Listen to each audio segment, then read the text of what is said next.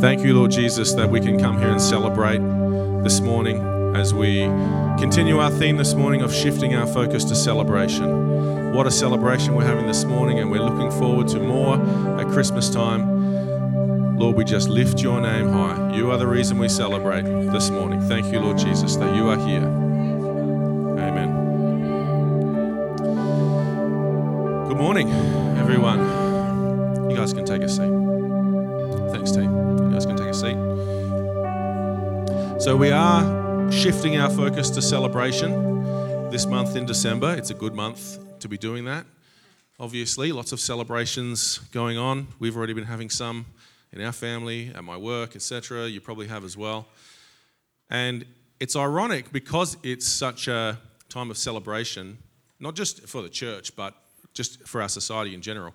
It's ironic that at this time, a lot of people in our community lose hope. Christmas is supposed to be a season of hope, but those of you who work in primary care industries, for example, who work in healthcare or the police force or social work, etc., you'll know that a lot of people lose hope at this time of year. A lot of people feel like they're on the outside looking in to the celebrations that are going on. And so I want to talk this morning about, is it possible for us to live a life of celebration even amongst the things that life throws at us?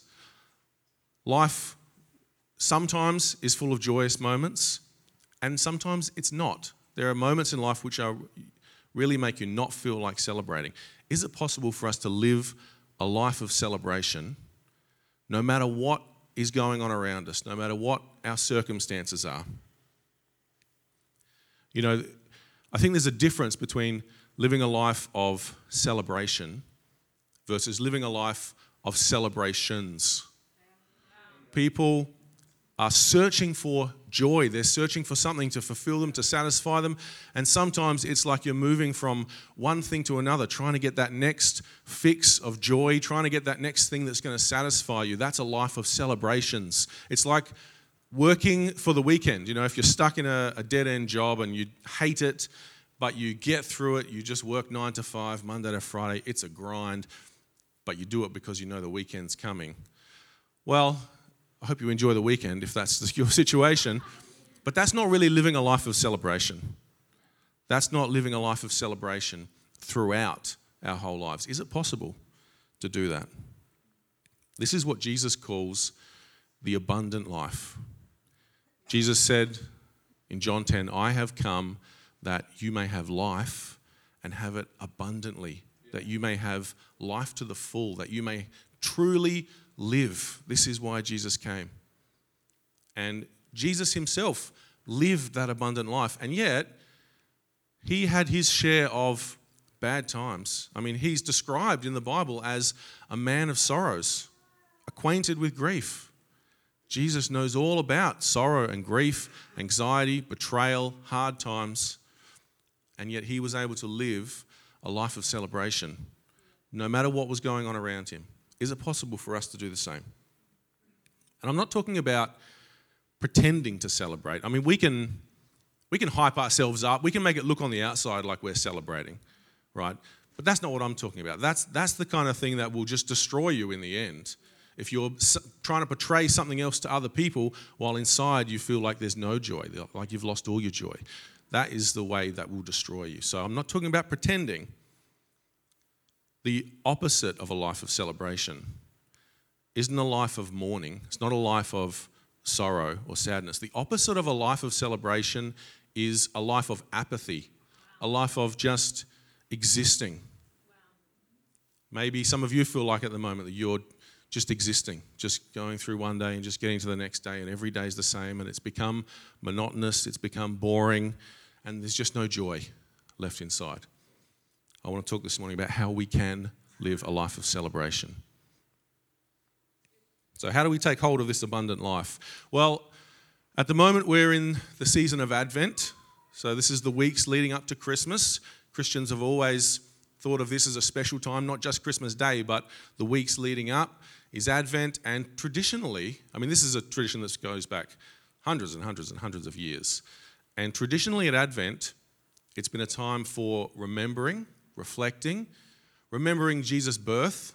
Yes, his birth in Bethlehem. God became a human being. We've already talked about that a little bit this morning. A time for remembering that. But also, traditionally, Advent has been, about half of Advent has been focused not on Jesus' first coming, but on his second coming as well. We don't just remember what's been in the past, although that's important. We remember the future as well. That's a weird thing to say. Remember the future. The future hasn't happened yet, right? Well, we'll get to that. There's a sort of a common view in our society that living for the moment is what it's all about. The past is gone, forget about it. The future is uncertain. Who knows what's going to happen there? So just live in the moment. The moment is all we've got. But the Bible pushes back against that kind of pop psychology, and it says, no, it's really important for you to fully live in the present. It's really important that you remember the past and that you remember the future. So what does it mean to remember? I got an email recently from a professional society that I'm involved in, a scientific organization, which I'm a member of, and they said, in the email it said, please remember that we have a code of conduct, that it's on the website, it covers these areas. Please remember this. Now, what was their purpose in... That wasn't just to me, by the way. That was a generic email that went to everybody. I saw you looking at me strangely, Anna. What was their purpose in saying that? Please remember this code of conduct. It wasn't to remind us that the code of conduct exists so that we could just know in our heads that it exists. They're saying, remember that it exists and act in accordance with it. Yeah. Act out of it. Live in accordance with it. That's what it means to remember. And that's what the Bible means when the Bible talks about remembering. That is the way it uses that word, remember. Let's look at Exodus chapter 2. I'll just set the scene. So God has made a promise to Abraham that his descendants are going to be a great nation. They're going to live in this land that God has chosen for them. And soon after that promise, Abraham's descendants actually go the other way from that land. They go to Egypt and they become enslaved there. And they're slaves there for 400 years. And then we read in Exodus chapter 2, 23. During that long period, the king of Egypt died. The Israelites groaned in their slavery and cried out, and their cry for help because of their slavery went up to God. God heard their groaning, and he remembered his covenant with Abraham, with Isaac, and with Jacob. What does it mean that God remembered his covenant with them? Was God up in heaven and he's like, what's that noise? I can hear a noise. It sounds like someone groaning. What? Oh, that's right. My covenant. I forgot for 400 years. No, what it means is God has remembered his covenant and he's about to act. He's about to do something. He's about to live out that remembrance through his actions. And that's exactly what he does. He does something amazing, bring his people out of Egypt. That's a great story. I'm not going to tell that story this morning. But God knows how important it is for us to remember. How important it is for us to remember who he is, what he's done, what he will do. And I want to tell a story this morning. This is a story from the book of Joshua, which highlights how we can remember. How we can remember. So, bit of background to this story. Going on, God does lead the people out of slavery in Egypt. They wander around for a bit, and they come to the border of this land that God has promised to Abraham. They're right on the border. And at the border, there is a river. Speaking of river, I'm going to have a drink. At the border, there is a river. And how are they going to get across this river? It's not just, there's a lot of people obviously, but it's not just the people. They've got all their stuff, they've got their animals and their baggage and all that kind of stuff. How are they going to get across? And so God says to Joshua, who's their leader, get some priests to carry the Ark of the Covenant. The Ark of the Covenant was a sacred box that God had them build, which was a symbol of his presence with his people. Get them to carry that box into the middle of the river, and the waters are going to stop upstream, and you're all just going to be able to cross over through the river. And so that's what they do. The priests grab the Ark of the Covenant, they walk in. If I was one of those, I might have been a little nervous going in, because if God doesn't come through here, not only am I probably going to get washed away, but the Ark of the Covenant is going to end up on the bottom of the river. But as soon as they step foot into the river, the waters stop, and the people are all able to go over onto the other side, into the promised land. And I'll pick up the story here in Joshua chapter 4, verse 1. When all the people had crossed the Jordan, the Lord said to Joshua, "Now choose 12 men, one from each tribe. Tell them, take 12 stones from the very place where the priests are standing in the middle of the Jordan. Carry them out and pile them up at the place where you will camp tonight." So Joshua called together the 12 men he had chosen, one from each of the tribes of Israel. He told them, "Go into the middle of the Jordan, in front of the ark of the Lord your God. Each of you must pick up one stone and carry it out on your shoulder, 12 stones in all, one for each of the 12 tribes of Israel. We will use these stones to build a memorial. In the future, your children will ask you, 'What do these stones mean?' Then you can tell them, 'They remind us that the Jordan River stopped flowing when the Ark of the Lord's covenant went across.' These stones will stand as a memorial among the people of Israel forever." So the men did as Joshua commanded them.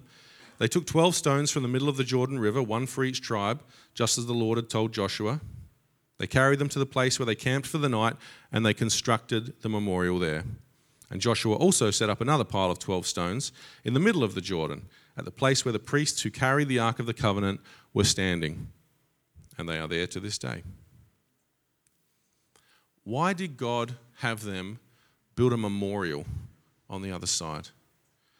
It wasn't because God needed a memorial so that he could show how great he was. It wasn't for his sake that he had them build a memorial. It was for their sake. You need to remember, he says. You need to remember what I've done here. This is going to be really important, not just for you, but for the ones who are coming after you as well. They are going to need to know what's happened. It's really important that you remember, because remembering what God has done in the past, it propels us into the future. It gives us faith that God is going to come through us now. It gives us confidence that God is going to act when we need him to act. And it gives us confidence in his promises. So, what memorials are you building in your life? And it doesn't have to be a pile of stones, right? If you want to build a pile of stones in your backyard because that has some special significance to you, then fine.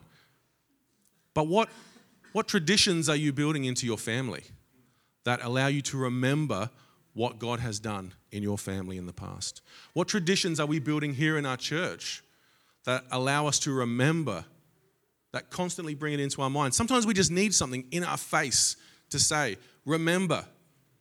So that when, a couple of generations after this, a young Israelite boy's out hunting by the river and he sees these stones, and it's just a reminder, it's in his face. Yes, these came from the bottom of the Jordan River. That's right. That's when God brought our people into this land. But get creative, right? You can build memorials in all sorts of ways.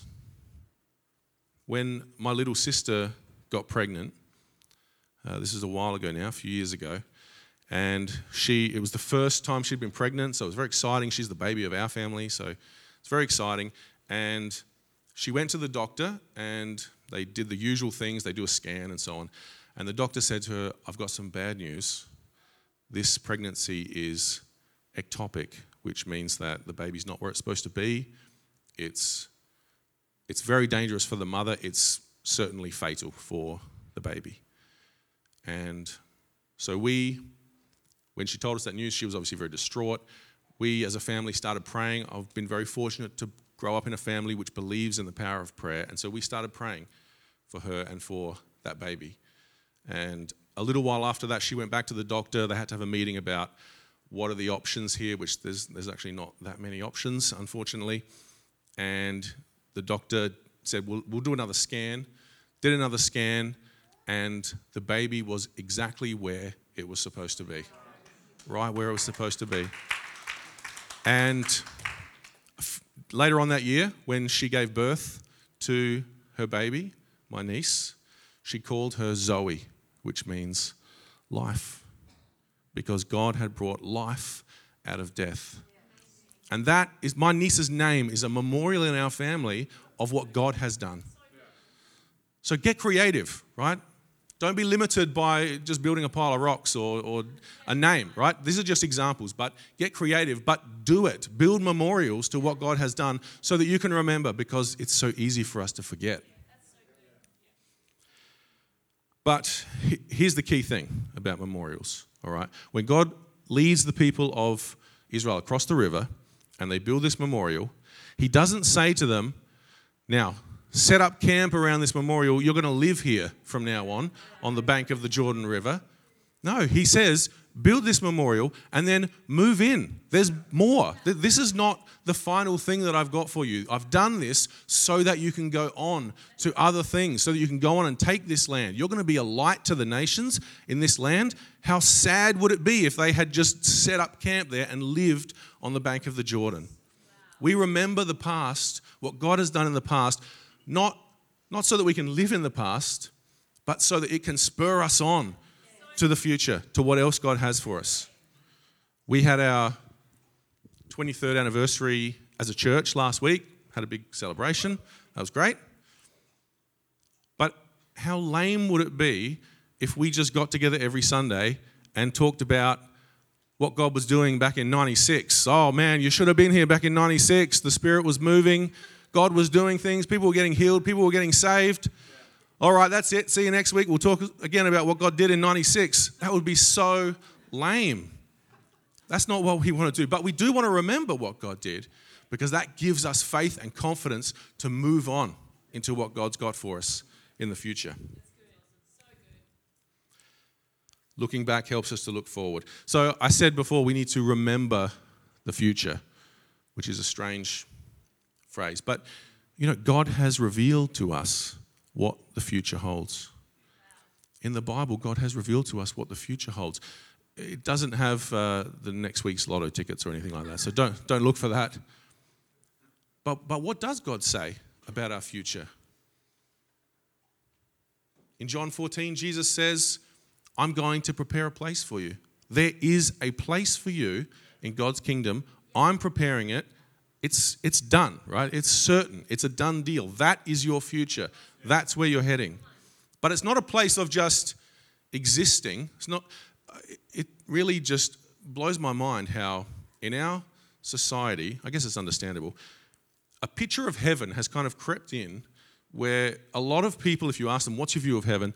They think of, well, they got a picture in their heads of them sitting on a cloud, maybe. Maybe there's a few other people sitting on clouds around them. There's an angel in the corner playing the harp, right?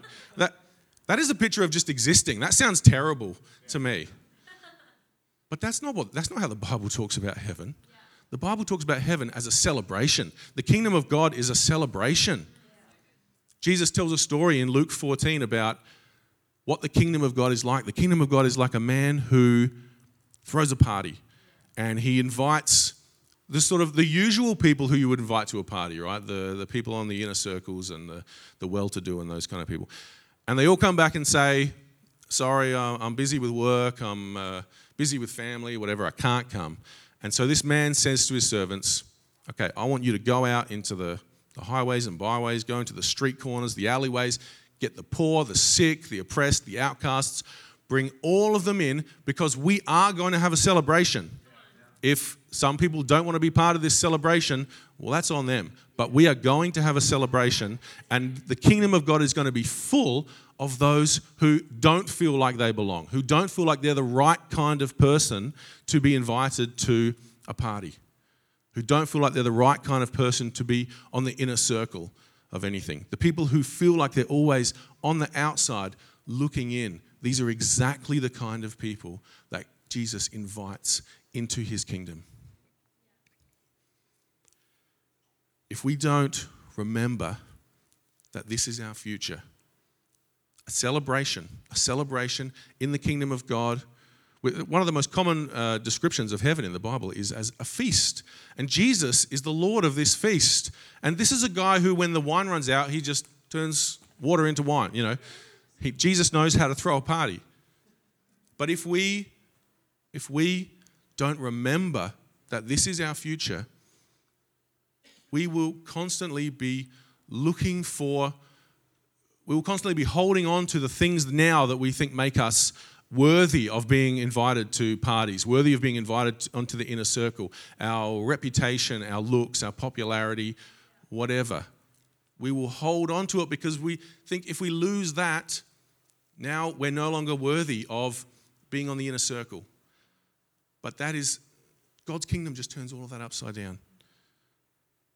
God invites those people who feel like they're unworthy, who don't feel like they belong, into his kingdom celebration.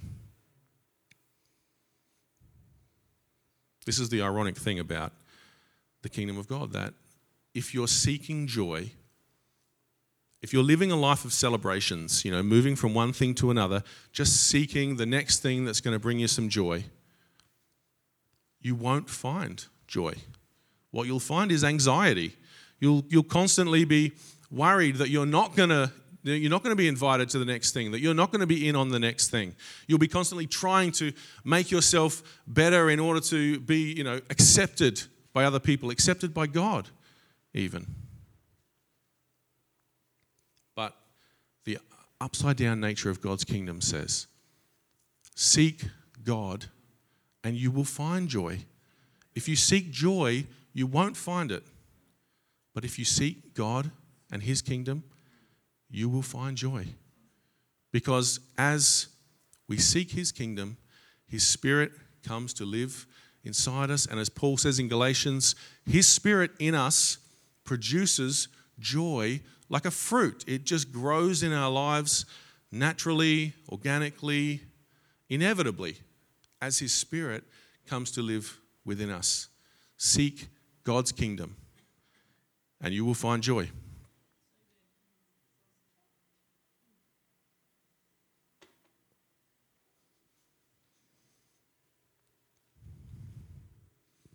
So to truly live in the present, we need to remember the past. We need to remember the future, to live this life of abundance. But how easily we forget. How easily we forget the things that God has done in the past, the promises that God has made in the future. How many times, I can't count the number of times this has happened to me. I wonder if you can relate to this. God does something in your life, something amazing, something worth celebrating, and you do celebrate it. But then a little bit of time goes on and that thought starts to creep in your mind. Did God really do that? Was that really God? Was that just a coincidence? Yeah, I know I found that money that I needed at the right time, or I was healed of this, I was sick and then I wasn't sick anymore of this thing, or I was praying for a person and then they came to me and told me of an experience they'd had with God. But was that really God? Was that just a coincidence? That is the oldest trick in the book. The oldest trick in the book. Literally. You see it on the second page of the Bible. Humans in the garden, and the serpent comes to them and says, did God really say that? Is God really looking out for you? Does God really have your best interests at heart? It's the oldest trick in the book, and yet we fall for it again and again. Again and again. Can't blame Adam and Eve, because we would have done exactly the same thing. The Israelites fell for it. They come into the land, they build this memorial, they move in to take over this land, but you literally turn over the page from when they build this memorial, and already things are starting to go wrong. You've got one family that's in trouble. They've been disobeying God and not thinking that he's going to have their backs. And then you read on through Joshua into Judges, and then things really start going off the rails. And the history of God's people in the Bible is a history of them continually forgetting and God continually trying to remind them. God sends prophet after prophet saying, remember the Lord, remember the Lord. Not that the people had, forgotten in their heads that he exists, but live accordingly. Remember the Lord and live that out in your lives. Let that influence your life and your actions and your thoughts and everything that comes out of you. Let that be influenced by remembering the Lord. But time and time again, they forgot. Time and time again, we forget. The people can't or won't or don't remember. And they're still building memorials, by the way, but they're not building them to remember what God has done anymore. Now they're building memorials to other gods. They're building memorials to their own achievements. We get this amazing kind of tragic picture of the King Solomon in the Bible, who was one of the greatest. He had everything he needed to be one of the greatest kings. And he built God's temple. He was the first king that built a temple for God, and it's pretty amazing. But then the narrator of the story says, and after that, Solomon spent twice as long and built a palace for himself that was twice as big as the temple. And it starts to go wrong from there. It starts to go wrong for Solomon. He's building a memorial to himself rather than to remember what God has done. So what happens? Does God discard his people? Does he say, you guys are just too forgetful? That's it. I've given you plenty of chances. That's it. No, he doesn't say that. He shows what an extravagantly, impossibly gracious God he is. And he says, if my people won't remember, then I will remember for them. And God himself decides to build a memorial. The Father sends the Son to earth. He's born in Bethlehem. He grows to become a man who's crucified outside of Jerusalem, and through his death and resurrection, he overcomes sin and death and everything that's wrong with our world, everything that's corrupted our world. Jesus overcame all of it at the cross. And this is the memorial that God built, the cross of Jesus. This is what God chooses to remember. When he looks at the mess of human history, when he looks at the mess that I make in my life, the mess that you make in your life, he doesn't choose to remember that. He chooses to remember the cross. That's the memorial that he built. So, when life has beaten you down, when you don't feel like you can remember, when you don't feel like you can remember what God has done in the past, when you don't feel like you can trust in the promises of God for the future, God says to you, I will remember for both of us. That's the kind of God that we serve. That's the kind of God that we worship. That's why we celebrate. That's why Christmas is such a time of celebration, because it's not a time when God says, if you make yourselves worthy, you can come to my party. God says, come into my party, although you're not worthy. Come in, although you're not the right kind of person. I want you here. I want you here. And if you can't remember, I will remember. That is the kind of God we worship. Can I get the team back up?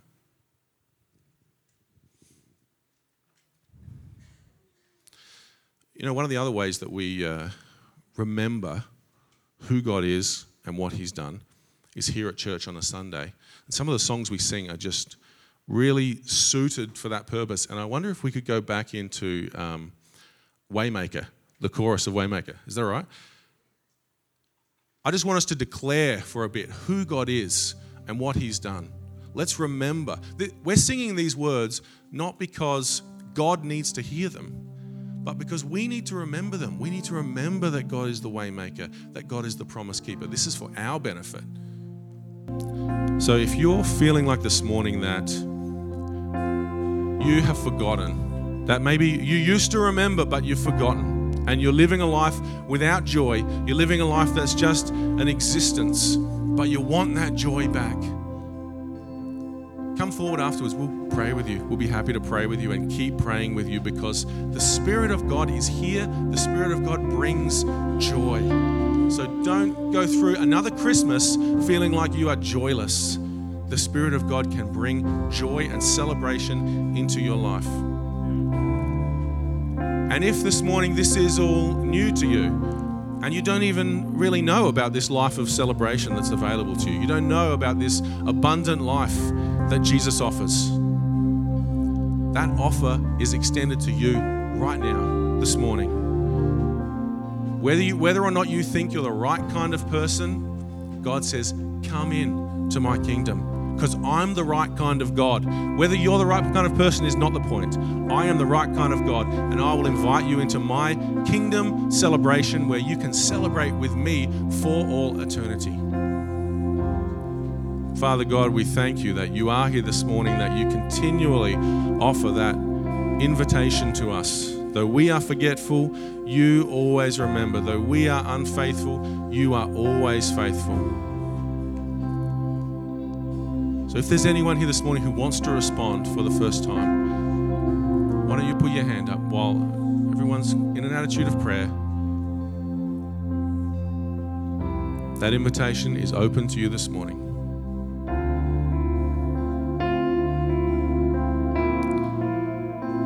And after the service is finished, if you want to come forward and pray with me or one of the other leaders, please do. Don't go home this morning feeling like you missed out on something, like the Spirit of God had something for you. If you feel that prompting in your spirit, that's not my words doing it. It's the Spirit of God who's here, wants to meet with you, connect with you, and bring you joy this morning. Don't leave. If you want prayer, come forward afterwards.